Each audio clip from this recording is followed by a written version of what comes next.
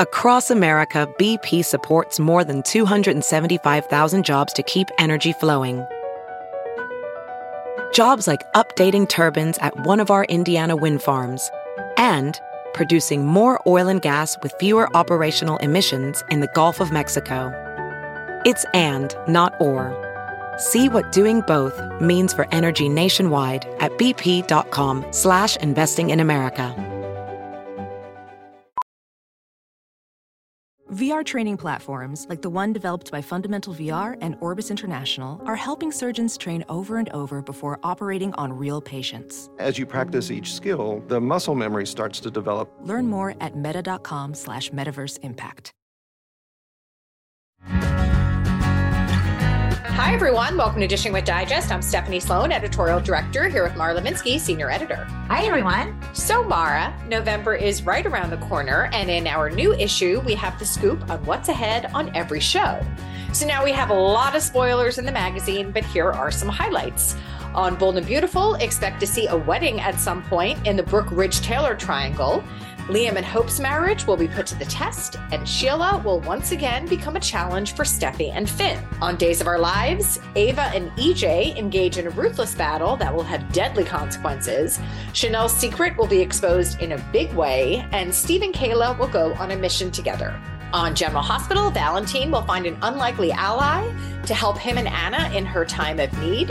Laura returns and forges an uneasy alliance to protect her family. And Liz will come face to face with her parents, who will have information that will rock her world and her future with Finn. And finally, on Young and the Restless, Victor will investigate Tucker. Billy will be there for Chelsea in her time of need. And Daniel will return home in time for the holidays, much to Phyllis's delight. And to mine as well. I'm excited that Michael Graziadei's return is right around the corner. And something else we have to look forward to is Tracy E. Bregman crossing over from YNR to B&B for the first time in a while as Lauren.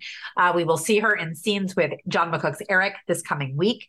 B&B also announced that the character of Stephen Logan is returning to the show, once again in the form of Patrick Duffy. And this time around, Stephen will arrive in Los Angeles with a beautiful female companion on his arms, who will be played by Duffy's real-life girlfriend, Linda Pearl, who's fresh off of her stint on General Hospital as Peyton Honeycutt, who was a big part of the Jacksonville story opposite Laura Wright as Carly.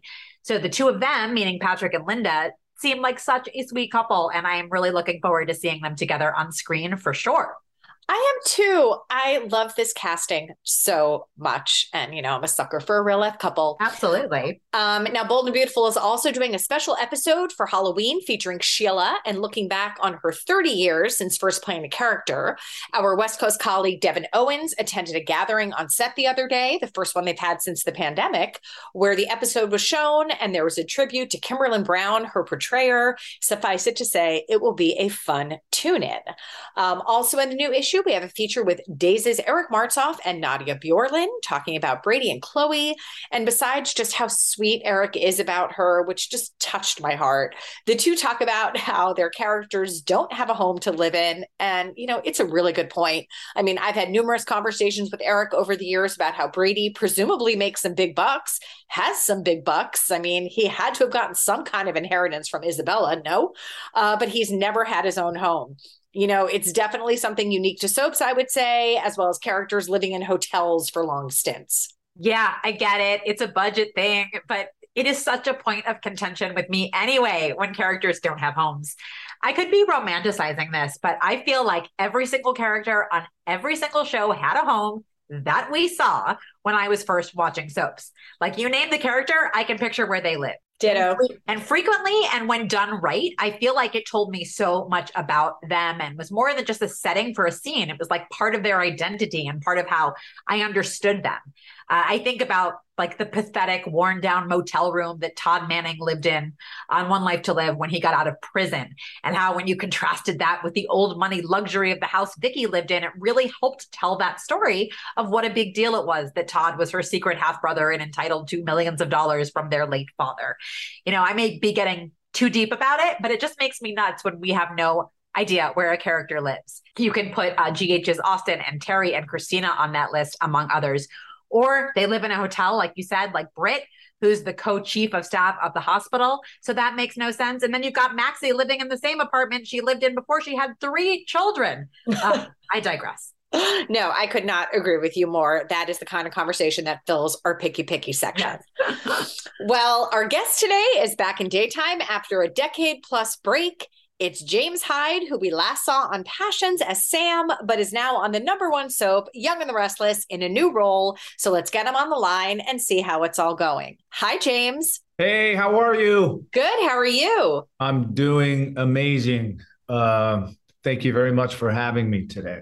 Well, we are so excited to talk to you. We're so happy you're back on daytime, never mind on the #1 show. But we are going to go back first to your childhood. You were born in Lancaster, Ohio, which is not a hotbed of activity in the entertainment industry. So tell us what your childhood was like there. Well, there was 5 of us. There was 3 boys and 2 girls. My dad worked at Anchor Hawking Glass. He was a foreman in the furnace room for like 42 years. My mom was a musician, a country music singer for years. And so my life was basically like blue collar kind of guy. But then my mom was a musician. We had musicians around the house because our basement turned into their rehearsal studio. So it was kind of that kind of life. And I think that me being the youngest, I'd always want to travel and see my mom perform. And so that kind of gave me the I don't know if it was the desire, but I certainly saw it. I saw my mom performing. And so I thought that was amazing. My mom was amazing. She was incredible. So I think that kind of gave me the bug, and nobody else in my family, my 2 brothers, my 2 sisters, had any desire to jump off and do this crazy business that I'm in. And my dad always used to tell me, hey, when are you going to get a real job? Because, I started off after I graduated, I joined the military. And so I went to, and I was stationed in Hawaii. Worked in the hospital, Triple Army Medical Center. And so I grew up quick. And, and that was kind of what got me out there, I think, because even today, I'll try, I'm 60, I'll try to get out and play some basketball with my son, who's 18, Moses. I clearly can't do what I did before, but I still have fun. But yeah, I mean, I wanted to play basketball, so I ended up playing basketball for the Army team over in Hawaii while I was working in the hospital. So, and that's what kind of got me out of small town Lancaster and opened my eyes up. And then once I got out of the military, I was in for like 3. I joined when I was 17. I got out, I think, when I was like 21. My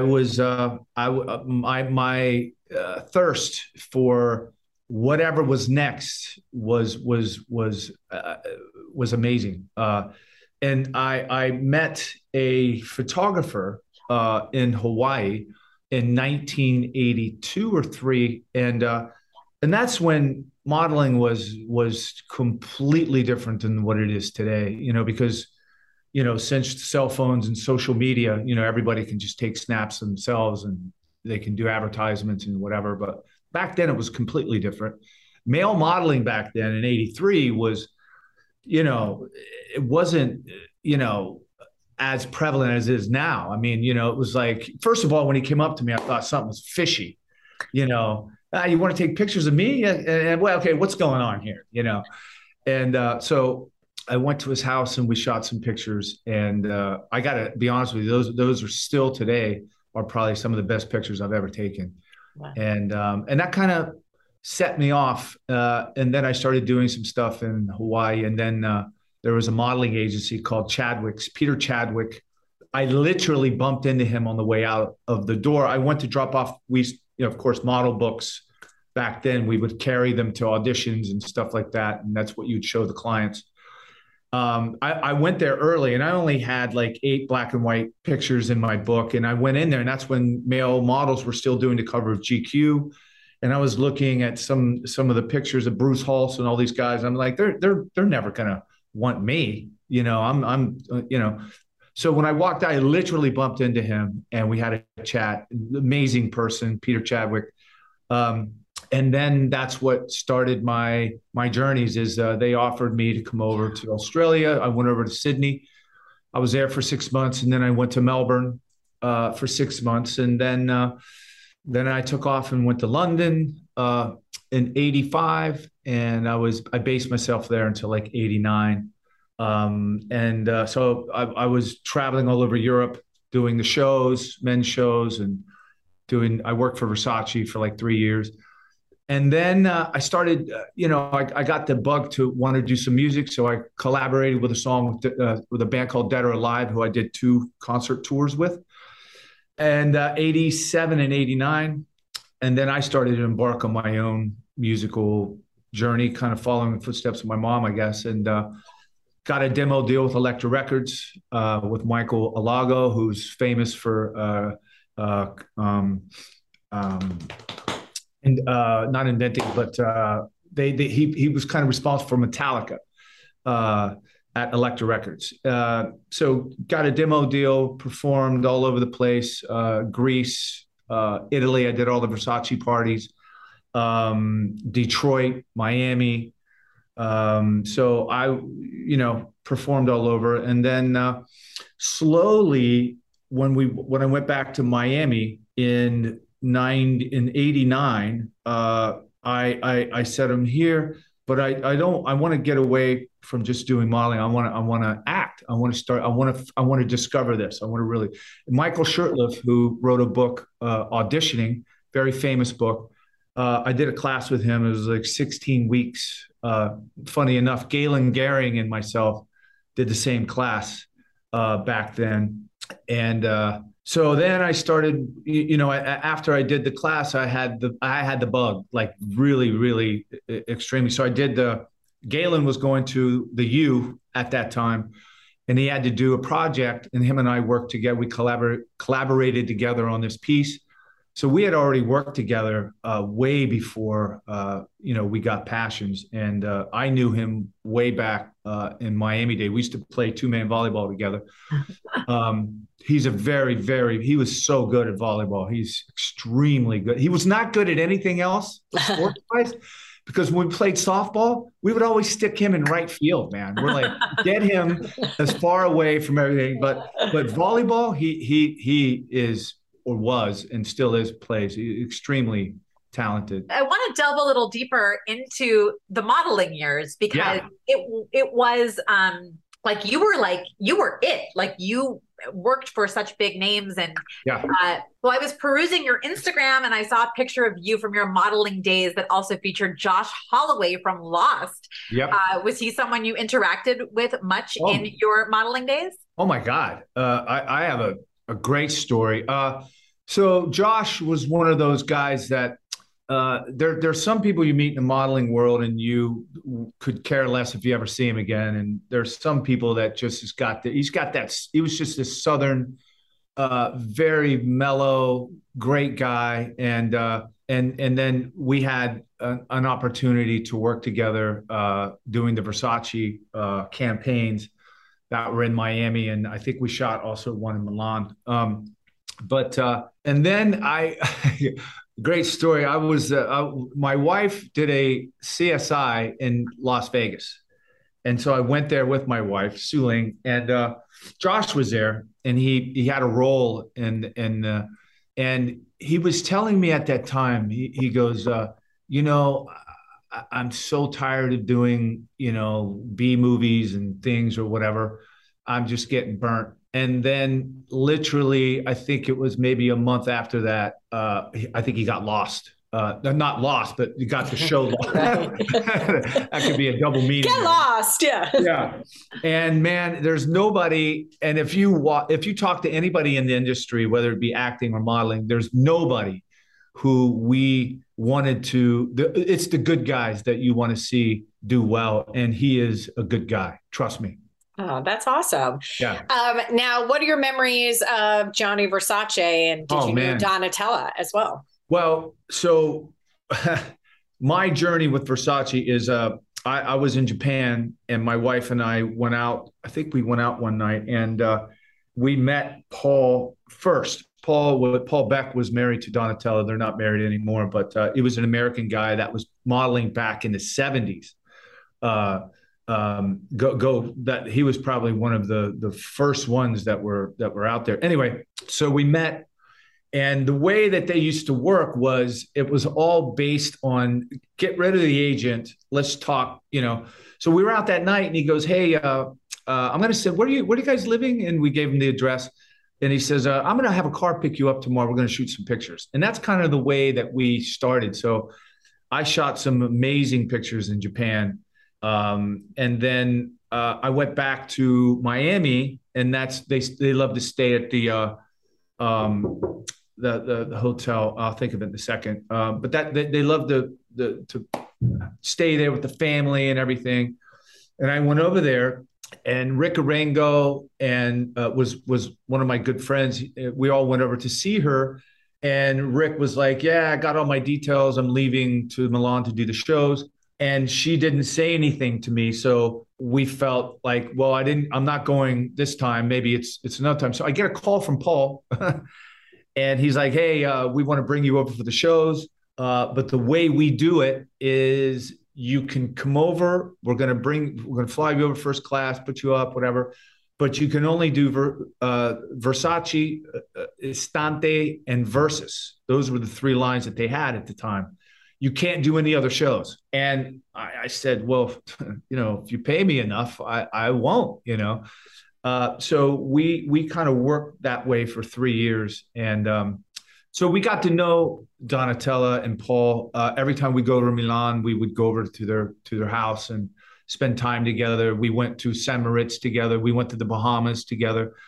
I'm part of a Versace documentary, The Genius of Gianni Versace. As a matter of fact, I just got the latest cut of it, and that's just being we're just giving praise to somebody who we felt not only was he the nicest person in the world, but just creative and as you can see, he created this world of Versace. And it to me, I felt like, and I give this as an example, like if I feel that I'm going to work in daytime television, I want to work for the best, and I feel that I'm working with the best.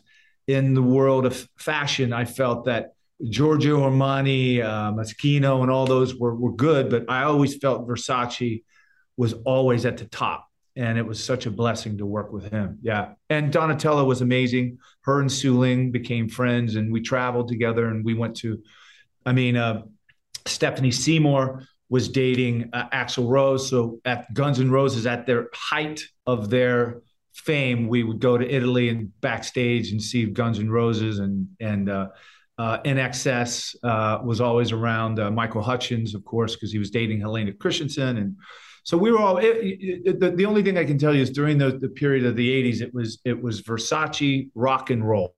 That's the way that we kind of described it, and that was our world. We were hanging out with musicians we went to Sting's The Forest thing that he had put together. We flew to London for that big opening of a store in London. It was amazing. So my run with Versace was first class, and I'll never forget it. Mm-hmm. Well, just to throw a few more supermodel names into the mix, I came across this incredible set of campaign images that you had done that had a sort of 70s roller disco vibe. Uh-huh. You were on roller skates. Yeah. And so were Kate Moss and Christy Turlington. Yes. So what were they like to work with? And when was the last time you were on roller skates, James Hyde? I swapped out the roller skates for roller blades because that's in South Beach when we first got there. That's what everybody was on rollerblades. Everybody, even in New York, when I lived in New York, I was, rollerblade around, whatever. So this is a true story. So the first time that Kate Moss worked with us, we met at the hotel, the big Winnebago there, massive. And so we're there, we're all just kind of mingling and some girl had her head down and she looked super young. And I said, well, who brought their sister? And they said, no, that's Kate Moss. And Kate Moss was not really Kate Moss at that time. I mean, she grew into Kate Moss and became this, iconic model. But super nice.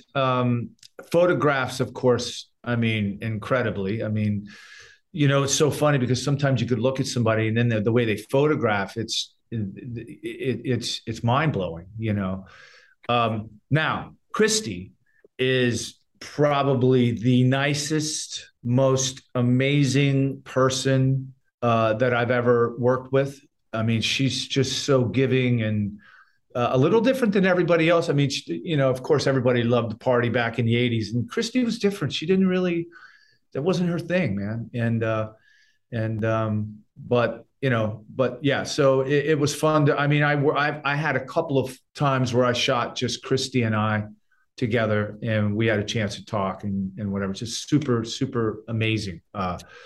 Yeah, I was blessed to work with some of the best. Really neat. Yeah. I mean, there's nothing bigger than what you're describing. Yeah. If you're talking about the 80s, In Excess, Guns N' Roses. Yeah. That's awesome. Yeah. Well, your first brush with daytime occurred in 1996 when you entered an open casting call competition for a part on Sunset Beach. So tell us that story.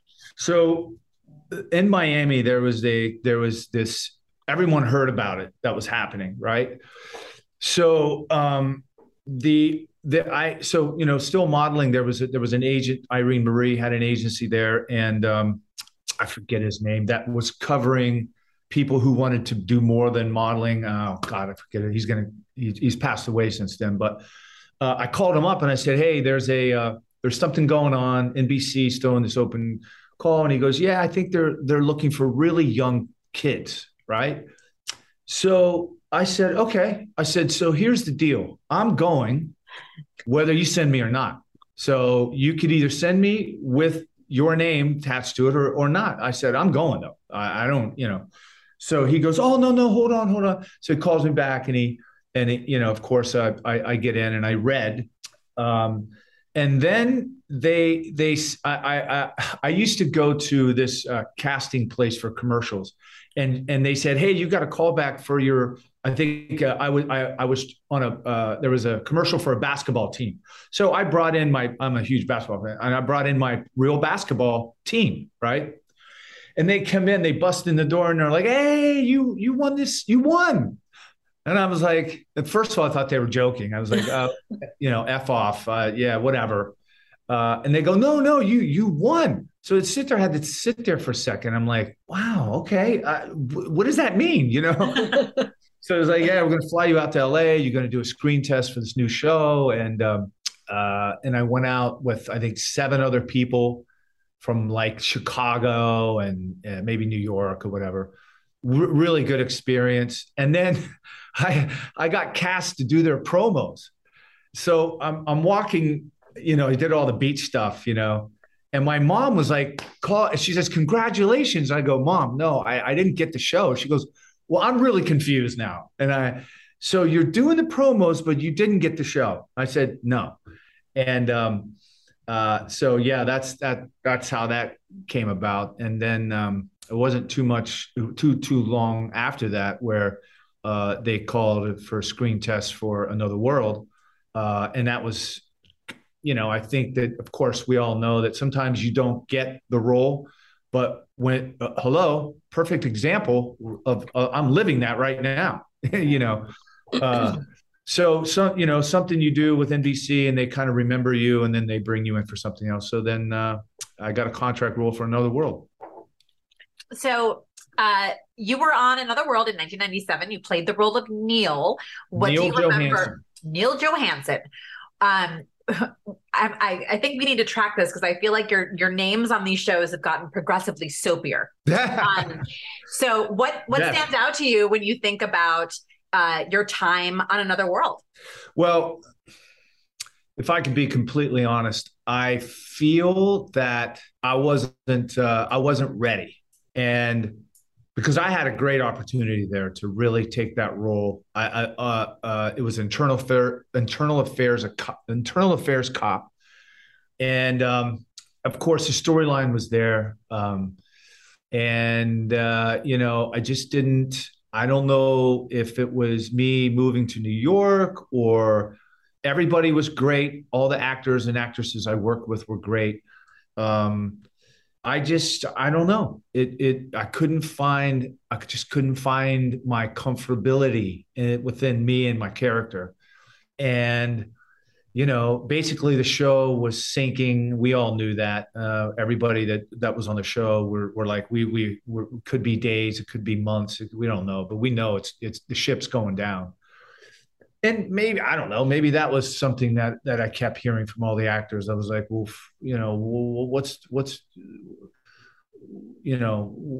it doesn't sound like something promising here. Even though you get a 3-year deal, it doesn't mean anything. They could get rid of you every however long your 13 contract weeks is. or what have you. Yeah. So, but here's the thing that it did do. It made me realize this. It's like, so when I got out, the contract was not picked up. I sat there and I said, I'm going back to Miami. And I sat there and thought, and I was like, okay, if I go back to Miami, then there's nothing there I need to be here. So, I talked to my wife. We had a apartment on Bank and Bleecker, and we're like, we need to figure this out because it wasn't cheap. Plus, I had a car. What was I doing with a car anyway? And this is a great story. So, I was, because the Tuesdays and Thursdays where you got to move it all over the place, right? There was a guy that lived 2 doors down that you could smell was like Bob Marley, right? And I went over to the dude. I knocked on the door, and he looks at me, and I look at him. He didn't say anything. I was like, "Hello?" He goes, "Yeah." I go, "Hey, bro, I got an idea. Could we work something out?" I said, I may not be here sometimes. I'll leave you a key. Can you just move my car from one way to the other, and I'll hook you up, And he was like, "Yeah, dude." So he was kind of a savior for me, man. So he kind of helped me out on moving the car around. But you know what it does? Soaps give you the ability to go in, and my first day, I'll give you an example. My first day I show up, I'm so happy. And I got like a 2-pager. That's my intro, right? There's a big table, and I walk in. I forget, the actor's name was Joe. Barbara. Yes. So he's there at the table. There's like 10 people, and I walk in, and I have to give this 2-page monologue, right? So I get there in the morning. We're right before we're going to do dry block, and they're like, "Oh, did you get the changes?" I'm like, "What?" And she goes, "Yeah, we did. You got some change." So they marked it up, and I'm first up. So I had to run to my room and try to piece this together, man, and just try to, because the other thing, that the great learning curve, was the fact that, listen, man, you can't marry it. You just got to be able to blend it, or you just got to be able to be on your feet and go wherever it's going to go. And it was a disaster that day. And they probably were like, "Oh God, we brought this guy up, and this is, but it was a great learning experience for me. It was just so much learning, and I'm glad I did it. So when I left the show, I went around and I said, I'm going to jump into an acting class. I go to this class. You had to audition for her. I'll think of her name in a minute. And I got into class, and there was a girl that got up and did a scene, and great, right? So she sits down, and of course, because you get critique from the students, which I didn't really like. I like getting critique from the teacher. Anyway, I raised my hand, and my first thing I was going to say is like, "Do you know you look?" She was married to John McEnroe. Tatum O'Neal. Tatum O'Neal. And thank God somebody got in front of me, and they started. Then she goes, "Yes, Tatum, you did a really good job." I'm like, "Oh my God, thank you for getting in front of me." It was Hyde O'Neal, right? And so I liked the class, but then I felt like if I'm here and this is supposed to be, I'm not. So I went around and I audited like 5 more classes. I went to a class and I went into this one class from Anthony Abeson, Midtown, New York, walk up. And so I'm sitting down to the side and he's counting everybody at the beginning of the class. 1, 2, 3, 4, 5, 6, 7, 8, 9. Looks at me, 10, you're in. And I'm like, excuse me, I'm just auditing. He goes, no. He goes, anybody who's in my class, you come to work. And I was like, well, okay. And oh my God, fell in love. I never missed a class. He was amazing for a lot of reasons. And so when the class ends, you do a play, and then like a week later, then the new class begins. And I had a lawyer friend who used to work for Irene Marie. He was like a big 7-foot guy. Comes up to New York and says, "Hey, I got this show I'm going to do in Miami. I want you to be one of the leads. It's called Miami Sands." And I said, great, because the play had ended. And then right before we were going to start the new class, he said, no, we want you to move back down to Miami and be in the show. And I was like, because, it was getting real in New York. I was promoting clubs. I was doing whatever it took to make money. Money.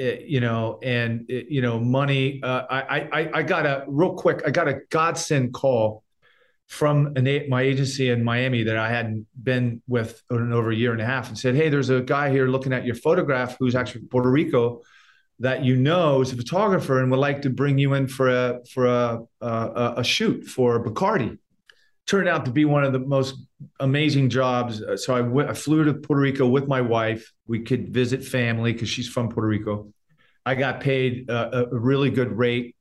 And it was one of those things that just fall out of the sky. You're just like, oh my God, thank you, God. And so that, helped us until the point when I moved back down to Miami. I had a 1-bedroom apartment on 12th in Pennsylvania that we had bought back in early Miami days. And the girl, this is how the stars aligned. So the girl that was renting from us said she wanted to leave. I got the job back down in Miami, and it just worked out where everything just kind of aligned. And I moved back in my apartment. I did the show. And that was before I got the, I think that was before or after. No, that was after. And then I got As the World Turns as recurring. Mm-hmm. Right. So that was 1999. You were cast as Liam. So tell us how that role came about. So we went up to New York and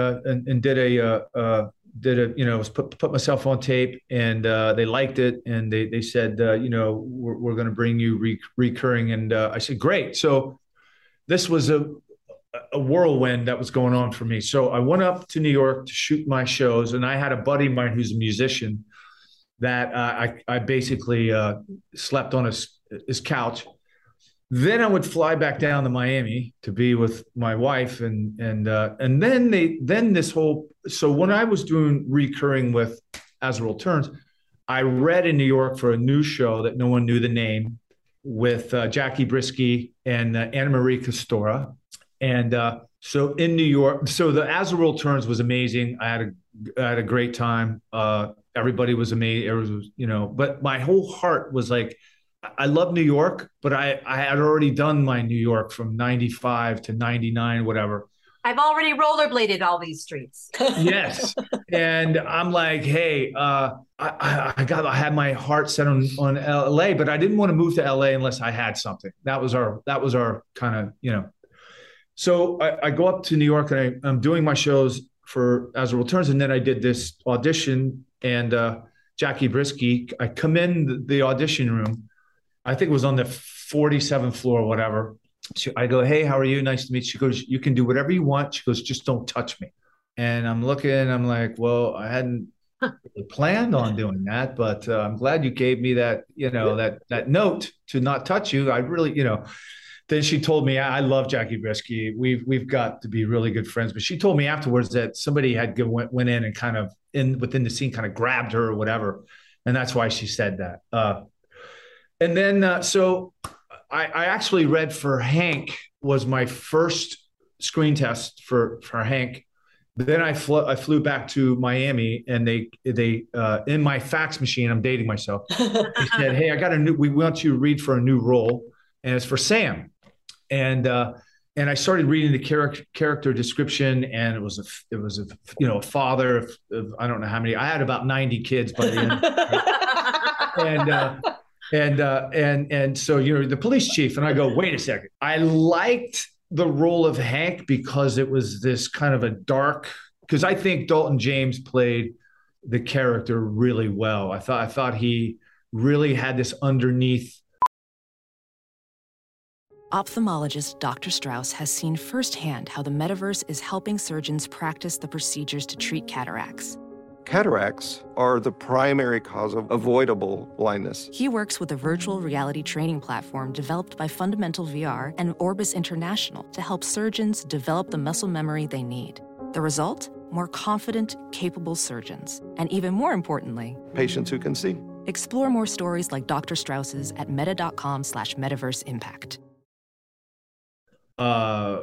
Mysteriousness of it. Of course, Ryan, the funniest thing in the world when Dalton left and then Ryan came, I had that first day where I kind of looked at him and I'm like, and I look up and I'm like, wow, no, forget it. Because Ryan's like 9 feet taller than Dalton, and so, but yeah, so I went back. So my whole world was I would fly to LA to do another screen test, went to New York to shoot As the World Turns, back down to Miami, back over to LA to shoot for Sam, back over to New York to shoot As the World Turns, and then back down to Miami. And then it was the third time that I went to LA and I came back. It was a Thursday. I remember it like it happened yesterday. I got to my buddy's apartment. My buddy never lived there. He was on the road. So I'm there, phone rings. My agent says, hey, man, you got it. I'm like, oh, my God. I was so happy. And that was a Thursday. And then I had 3 shows on that Friday for As the World Turns. So I stayed up all night, didn't go to sleep, and went in. And I said, thank you very much, but I'm out. And that was my last time on As the World Turns. And then I went back down to Miami. And I told my wife, I said, good news and bad news. Good news, I got the show. Bad news, I have to leave. I think this was a Friday. I said, Monday I have to go because I had to go back out to LA because they hadn't found my wife yet. So they didn't cast Dana until I think it was the second screen test with actresses, and then they finally cast Dana. But once I was cast, I had to stay there. They put us at the Universal Hilton, me, Galen, and Jesse, and then we stayed because then we started shooting out in location in Oxnard. So my wife had to pack everything and ship everything out. Were you like, I can't believe I have to deal with this right fielder again? And Mr. Daly. Oh, yeah. So I go down to I was in Miami, and so that's when I'm going back for the screen test for no, this is my second screen test for Sam. I'm getting on the plane. I'm putting my bag over here, right? And I look over and I'm like, it was Galen. I go, what are you doing? He goes, bro, I'm going out and read for the show. And I go, me too. So we went out together. We were in the hotel. We're running lines with each other. And we were just hoping, wow, it was like a dream come true if both of us got it, And then I got the call on Thursday, and I called him and I said, hey, did you get it? And he goes, I don't know yet. I go, bro, I said, he goes, did you get it? I go, yeah. And he was so happy for me, whatever. And then I think the next day they called him and said that he got it. So our parking places were right next to each other, our dressing rooms, and they hated the fact that our dressing rooms was right next to each other. we got into some shenanigans, but man, it was. I mean, Passions was an absolute dream. It was a dream. I don't know if I'll ever have that again, but I so much appreciated it. It was a family. It was a family. Well, what comes to mind for you when you think about the early days of Passions and, coming to realize that it was a little different from the other soaps on the air? There were witches and talking dolls, and it just had a very different vibe. Yeah. And I immediately felt, because you got to remember that our cast we had the professionals. Of course, we had Ben Masters, we had Juliet Mills, who were the iconic figures on the show. And then there was a lot of people who, I had a couple of credits on my a couple shows I'd done, but like Jesse Metcalf and Lindsay Corman and Brooke Kerr and whatever, young and inexperienced, and so when you looked at it, it was I knew I thought since day one, I said, there's no way you can do another traditional soap opera. It's not going to work. It'll be new for a second, and then it'll be just like everything else. I thought the advantage that we had was Juliet Mills and Josh Ryan Evans. That was our uniqueness. And I thought that's the only thing that's going to keep us on the air. Because if we go back to traditional style, and I think that the sci-fi thing that we had certainly was our uniqueness, and I think we needed that. Time Magazine, I think did an article on this. Is like I don't know if it was Time. Somebody, some big non-traditional soap came and did an article on us. It was like, why now? Because we knew back in in the mid 90s, going 90s, that the soap viewership, it was declining because of just a lot of things, And I think that Passions, one of the true moments for me is when I did the Thanksgiving Day Parade, which was a bucket list thing for me. We're on a float and we were moving, and all of a sudden we stopped, and there was like, I don't know how many cheerleaders from all over the country, which is, I don't know, thousands. And we pulled up and we stopped, and the amount of cheering and whatever, I said, wow, I think we got something here. It was amazing. And I think that Passions, I don't know if they intended to, because you don't do anything intentionally, because you never know. But I think they grabbed another audience, because I think the viewership was tending to be older. People were getting older and, of course, passing away. And then, but I think Passions introduced a very young audience again to daytime television. And Passions was responsible for that. Mm-hmm. Well, as you mentioned, they did cast Dana Sparks to play your wife on the show, and Sam's ex and secretly the mother of his adult son, Ethan, was played by Kim Johnson Ulrich. So tell us about working alongside those two ladies. Well, I mean, it was a dream. I mean, to Kim, by the way, Kim is the best kisser in daytime television. She was amazing. I mean, funny, so witty, and because when Dana had that storyline with David, it became more of Kim and I, and just a blessing. I mean, to walk in every day and to really just be able to work alongside somebody who, with Kim's amazing. Dana was absolutely fun. We used to laugh hysterically at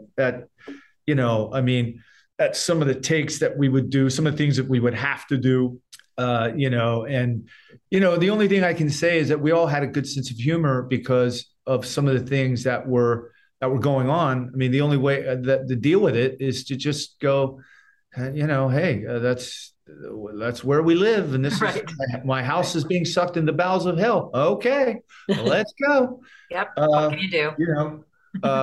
But Dana and Kim were amazing. And basically those were the two that I kind of course, worked mostly with, and of course Galen, of course, because he was I don't know what he was, because we never solved a crime, but we tried. But darn it, you tried. Yes. Yeah. Yes. I'll blame it on the Harmony police system, the higher ups, for that. Well, but did you have fun on set with that, knowledge that soap cops never solve the crime? Yeah. You know what? Everyone will tell you, Dana, Kim, Galen. I mean, Eva Tamargo will tell you that she would look at the schedule And like, say, for instance, because sometimes, we'd get those late night scenes and we're all become just nutty, And she goes, look at the schedule and see James and Galen. She would say, oh my God, we're just brace ourselves because him and I, man, I mean, it would just be that we would get into it a little bit and then we'd look at each other and it would be that moment of like, when we lost it, it would take us a long time to kind of recover. And Lisa would be, I could hear her through Roy Friedland's the stage manager. I could hear her saying, please get the boys together, Richard, God bless Richard, God rest, he's such an amazing guy, but he would come down and I don't know if he wanted to come down, but I guess he was like, okay, no, you're going down, and come down, his face would be red. And, like, hey, James and Galen, this is, you need to calm down, settle down, whatever. And we're like, okay, we got it. But I mean, we did the Passions reunion, the Zoom reunion. It was amazing to how many people that kind of tuned in. I mean, it was, I don't know what the final number was, but it was really high. And I was like, wow. And some of the things that was being passed around was, who was the troublemakers, and of course everybody was like, "Oh, it's Galen and James, Galen and James, no question." And sometimes, I would get Mackenzie. We would get her going, and she would laugh with us. But Eva would Brooke. You get Brooke laughing, and we all had, I mean, we worked our butts off, but we had an amazing time. There was, Rodney Van Johnson was a guy that I still see today a lot.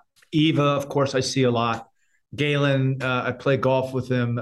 Jesse Metcalf, I still play golf with him occasionally. So those are the ones that I see. Dana come over our house last November. Her and her boyfriend, he played some music in our backyard, and so it's we still try to see as many people from Passions as possible. So I know that there was one and only one time that you were in the actual presence of James E. Riley, the late creator and head writer of Passions, who notoriously did not want to actually meet the actors. Yep. So tell us about that encounter. So we were in New York and we were doing a signing, and it was almost like a Prince moment where everyone's like, James may be coming, because Prince would always do that, right? Prince, you never knew what Prince was going to be. And, if he's going to stay for an interview or he's going to leave or whatever.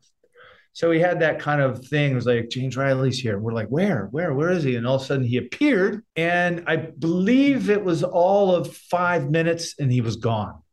And he didn't want to have conversations with us. And somebody told me this. I don't know if it's true because I didn't hear it from him. But he didn't want to get to know us because he felt that it would derail the Sam Bennett. I don't want to get any other.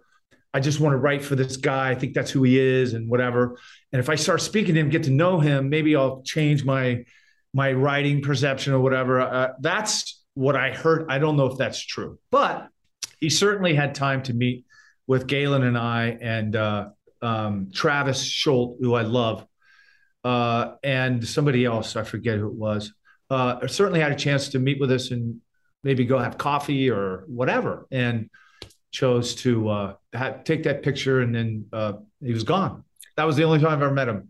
Well, I mean, it really does. That actually makes sense when you think about it. It's just not common, but I get it. Like, he's writing a show. He doesn't want to know you guys, because what if he meets you and he sees your personality, and then he's confused writing Sam of like writing a little James in. So exactly. I get that. All of a sudden, Sam and Luis are yucking it up in the police station too much. That's right. No, we did that actually. Well, the moment that was the most exterior. He kind of shot a pistol at me, and it goes black. Comes back and he shot the phone cord. I'm like, Yeah, that was, yeah.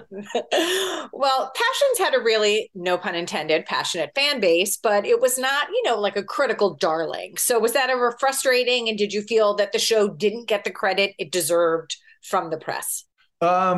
It's almost something that comes into the genre and people don't get it.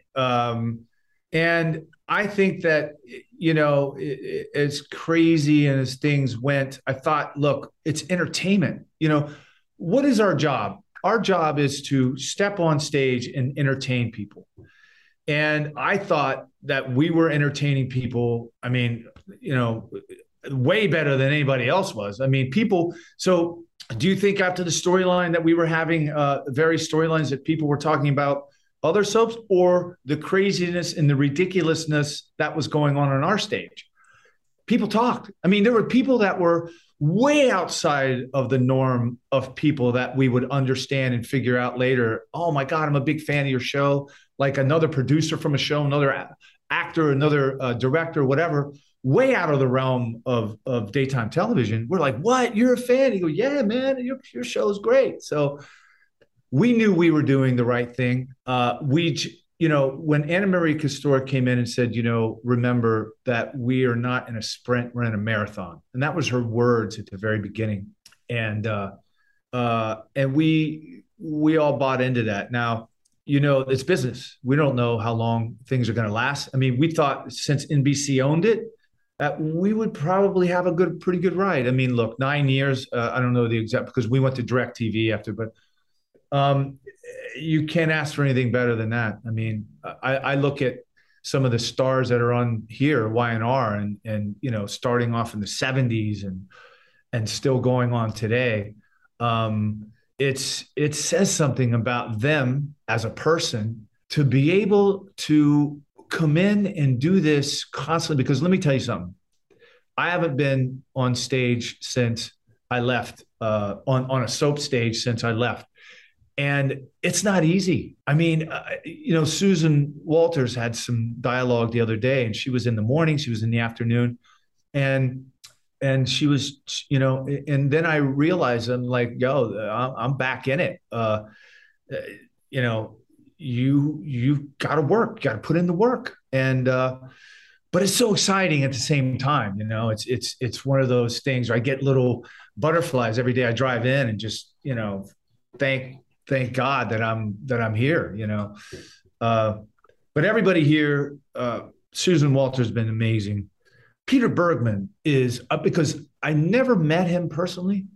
And you're stepping on stage with an icon, and he is the nicest, giving person. It didn't shock me because he just looks like a nice guy, but it kind of was like, how are people going to look at me and accept me? Because one of the things Passions is always known for, you could ask anybody this, everybody that came on our stage, under fives, guest stars, whatever, we made sure that they felt welcome. We didn't treat anybody like they were an outsider, that we were like the in, and no. Michael Bergen is still a very, very good friend of mine. He came on and did like a 20-show run. And I knew Michael from being on the Hollywood Knights, playing basketball and do his traveling softball team. So I knew him. I love him. Him and his family are just amazing. And he's one of my best friends. I hang out with him all the time. And he even told me that. Galen and I, when he was shooting his first day, oh my God, we wanted to terrorize him because that's what we do, to our buddies. And I looked at him, and he had so much. I think it was on a Monday morning. He looked like, don't F with me right now. And I go, Galen, let him go, let him get, whatever. And then, of course, we treated him like he was part of the family. We always tried to do that. And I feel that YNR has that family vibe where, welcome, we're here for you, whatever you need. The stage managers, the hair, makeup, the producers came out and introduced themselves, and of course the great directors. And with casting, they've always had me in mind for stuff, and it just seems like some stuff wasn't quite right. I got a quick story. I was in Mexico shooting Monarca, and I got an audition with Y&R. And so I'm like, wow, I don't know Mexico very well, but my manager, Joe Bonilla, gave me an address. So I got in an Uber, and I had to be back on set within like, I think 3 hours. So I left set, raced over this place, and I get there and I'm like, you sure this is this place? So I looked down and it was like this little gate that led you down this not very attractive place, right? So I got out and I said, either I'm going to put on a very good tape or else I'm going to get killed. So I walk in this place, and this place is just like a little office, a white wall. And the guy, his English was not very good at all. And there was a lot of dialogue that had to go back and forth. So I'm like, man, this is not good. So then I'm like, so is this where I'm taping on the wall? And he goes, no, un momento. So a guy came from the back who was from Los Angeles, spoke perfect English. He goes, hey man, how you doing? Hey, no, we're not doing it here. We're doing it back. I went back. It was the most amazing lighting. It was almost like a movie set. And anyway, I put myself on tape for Y&R in Mexico. I didn't get it, but I think he's always kept me in mind for stuff. And then I went in and read for screen test for the new character Tucker. Didn't get it.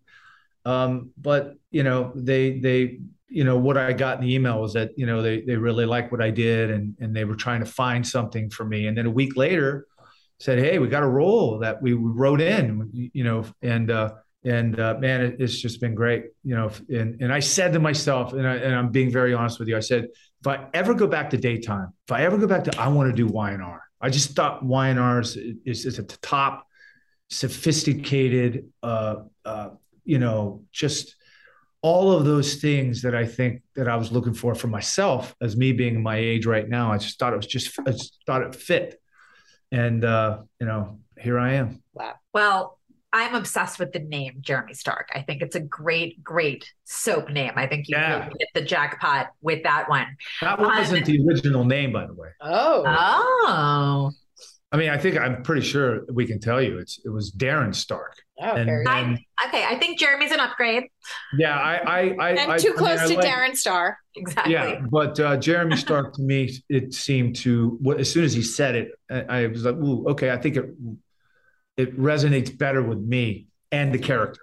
Whether that's my real name or not, who knows?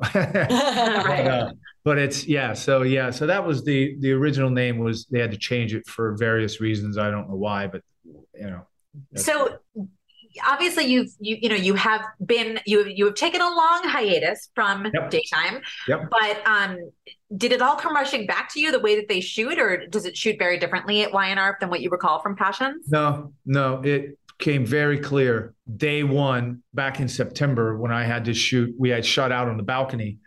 It became very clear to me the pace. And my first scenes that aired, I think last week, in a line, I say, even in LA, the rain is beautiful. And as soon as I said that line, it actually started raining for real. Oh my God. I was like, whoa, wow. I can control the weather. And it started raining. So I thought they were not going to use it. And they said, you know what, we're going to use that. We're going to keep it in. And then it became very clear to me, the pace and it Fast and Furious. So I'm like, okay, let's go. And coming from, because back in when I started, I got a show called Monarca back in 2018 that was shot in Mexico. And, of course, we're shooting a Netflix show, and it's a very different animal. It's Rene Azuela, who played my wife, and Fernando, who is the director. We sit and we talk. We talk about the scene. We talk about before. We talk about what's happening now. We're very creative in the process. Of course, you can't get that here. The only thing you can get is to be able to have gracious actors that want to work with you before you go in and shoot, to be prepared and ready. And Peter, the director that we had on Passions, he gave one of the younger actors a long time ago, he said, daytime's like instant coffee. You got to make your choice and you got to go with it. And as long as you understand the character and you understand your relationships with everybody, it becomes a little easier. But, of course, as actors, we'd like to rehearse and run it and break it down. And this is not this animal. So you got to know what you sign up for and you got to be ready. And I'm loving it. I'm back in it very deeply. And it's great. Well, would you be open to sticking around if Y&R expanded Jeremy's role? So this is when I got off of Passions. I was like, I went to Puerto Rico for a year because, we were on for like 9 years. I just wanted to decompress. And then when I got back after a year, I was like, you know what?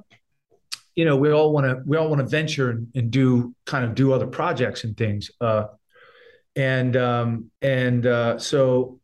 got to remember when I came back from Puerto Rico, I came into a perfect storm. There was the writer's strike, streaming platform just was starting. So no one knew, economy was the worst it's ever been. It's on record. So everybody was just projects were being on hold and there was this, it was just whatever. It was just a very scary time to be in the industry. It was myself not reaching out to my connections like Lisa or Denise or anybody who was producer at Passions. I just felt in my mind that, when I get back after a year, I'm going to get on another show, whether it be a soap or whatever. And, it didn't happen. And so from like 2000, because I created my own show called James Hyde Steals a Show that I wrote, produced, I put it up on Crackle. I did 2 segments, one in New York and one in Boston. And that was creative for me because I wanted to stay in the creative world. I wanted to produce too. And so we had done that. And then after that, I'm like, well, what's going on here? So it took a minute,